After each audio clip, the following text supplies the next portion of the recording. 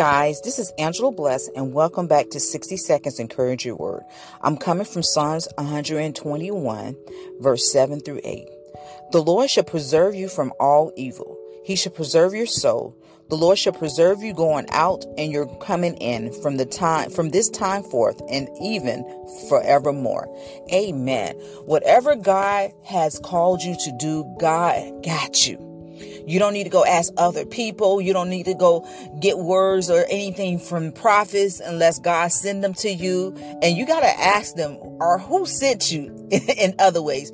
But listen to me. If God gave you the vision and he put the purpose in your life, it's going to be fulfilled one way or the other. Stop looking to your left. Stop looking to your right. Stop eliminating yourself out of the race, because if God put it in you, he know you can do it. God would not give us too much that we can bear. You understand what I'm saying? So remove the weight off of you. Remove the fear. Remove the comparisons. Remove the talking yourself out of the blessing. Trust what God said. He will keep you. He will cover you. He will bless you. He will be with you forevermore. Amen. Be blessed.